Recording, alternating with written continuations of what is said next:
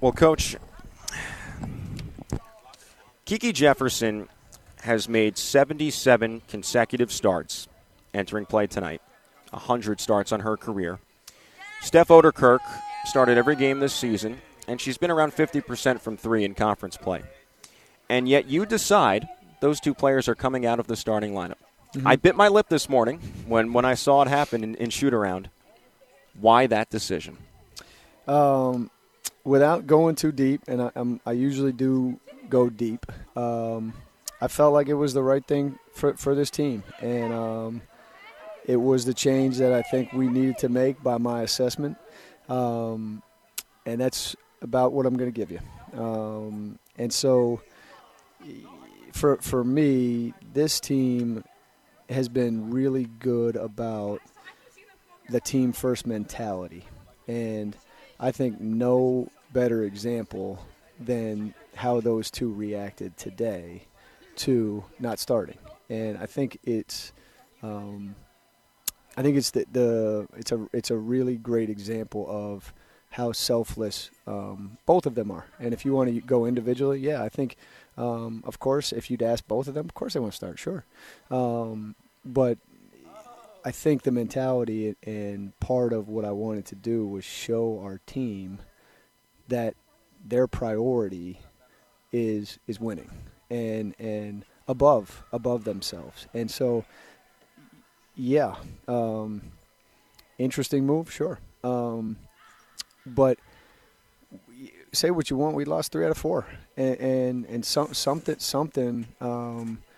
has to veer that ship back in. I'm not saying it's going to be that decision. I think it's a commitment by them to defend, rebound, and run how we do. And so I was really proud of how both of them reacted. Obviously, Kiki's line shows a little bit better than Steph's line shows how she reacted. But from the moment they found out, they were extremely great with their intangibles, right? With cheering their teammates on, being supportive, and understanding like, yeah, we're going to go get this win. This is not a punishment. This is not this is, hey, whatever he thinks, whatever we think is the best way to do it, let's go do it. So I'm proud of both of them, especially. I mean, Kiki's line is great, but Steph's line is great too, plus 25.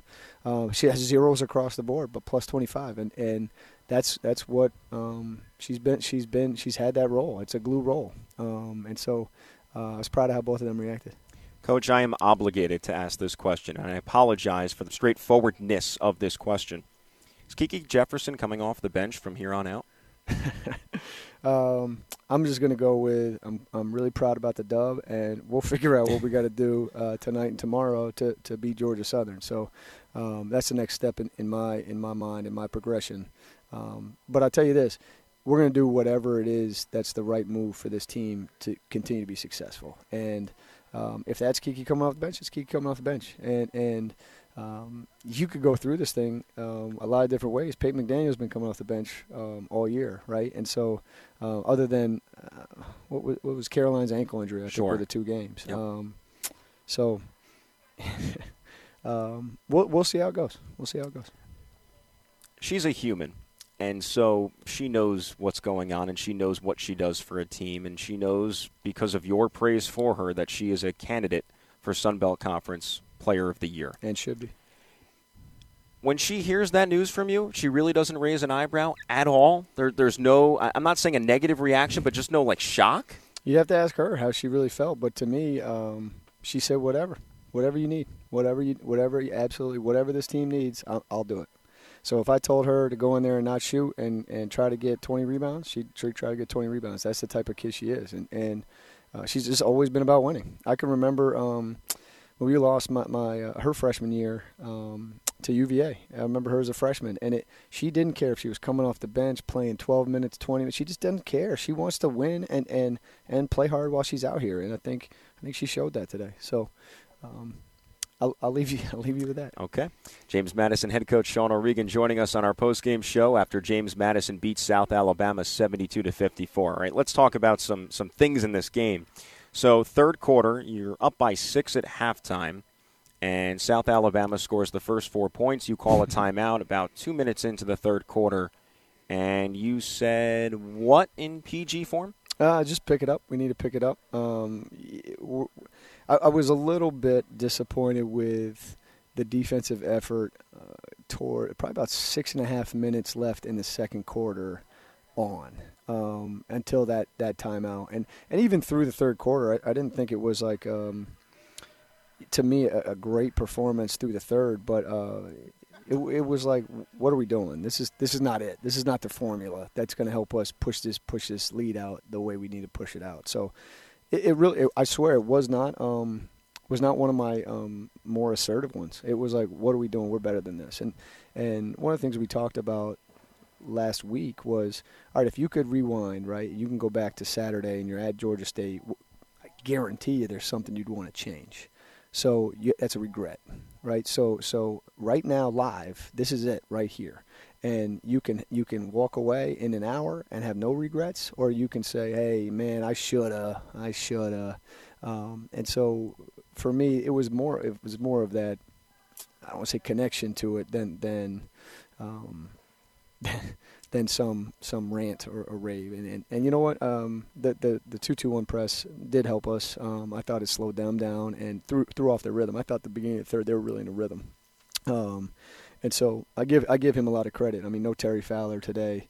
And I've heard it's like not a serious. He had some surgery, and yeah, I think right. it just needed a couple days. Yeah, what we were told. I'm not trying to not shout him out, but he's a really good guy. I got a lot of respect for him. So I thought I thought they did a great job without him, and so that 2-2-1 was really, really helpful today. And I thought the zone ended up being pretty good to us, just throwing off their rhythm. I didn't think it didn't prevent them from getting shots. It was just throwing off their rhythm a little bit. So. I thought that really helped in the kind of third, early fourth, and we had some people. I thought Miro's minutes were really good, really active. She ends up getting 2 steals and an offensive rebound which she shot. I said, go ahead, you earned that extra possession. You can shoot it. So I was pleased, man. I thought Peyton was kind of a huge reason we made the run early in the third. But I can go down the line. I thought Susha, after kind of a slow start, and I thought the lineup change affected Susha more than anybody, because I thought they usually that group, Kiki and Steph, really feed Susha, and I thought the Kobe Claire just didn't feed her as effectively, and it wasn't intentional, but that's part of not having the rhythm of that group that started so many games together. But again, for me, I just really proud of the rebounding effort, 50-32, and then trying to hold them under 55 was the goal, and we did that by the skin of our teeth. Yeah, those 50 rebounds, Coach, the most you've put up in conference play, and plus 18 is the best margin you have had in Sun Belt play. It was, I'd say, tight through a quarter and a half in the rebounding battle, and then it really kind of expanded from there. And I know it really doesn't show up on the box score here, but I think Claire had a really productive day. 8 points, 3 rebounds, had a couple of deflections, and probably a couple of tip balls that resulted in other players' rebounds. But she scores the most points she has in conference play, the most since the William and Mary game back in December. And you didn't play her the entirety of the second half against Georgia State. So clearly there was a response that you were looking for tonight. Did you feel like you got it from her? Absolutely.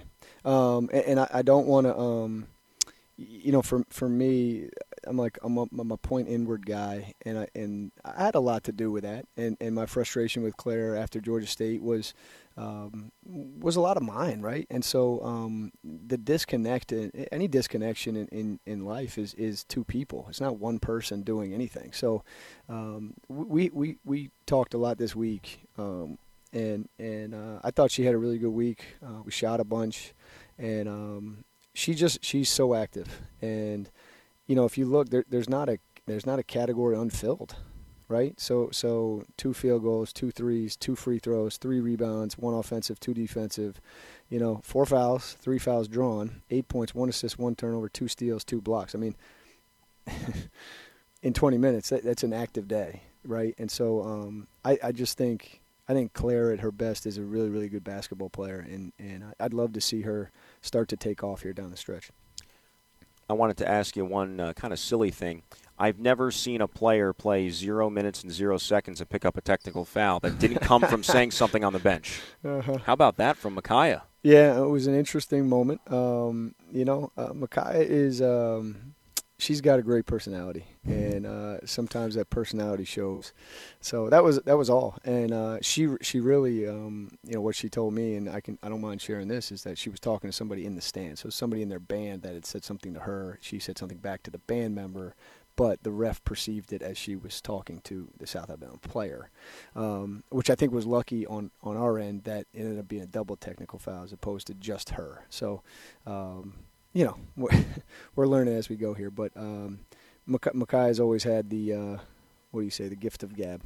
She's always been able to express herself verbally. Yeah, she's a chatter, no doubt about it. Big win for your team tonight as JMU takes down South Alabama 72-54.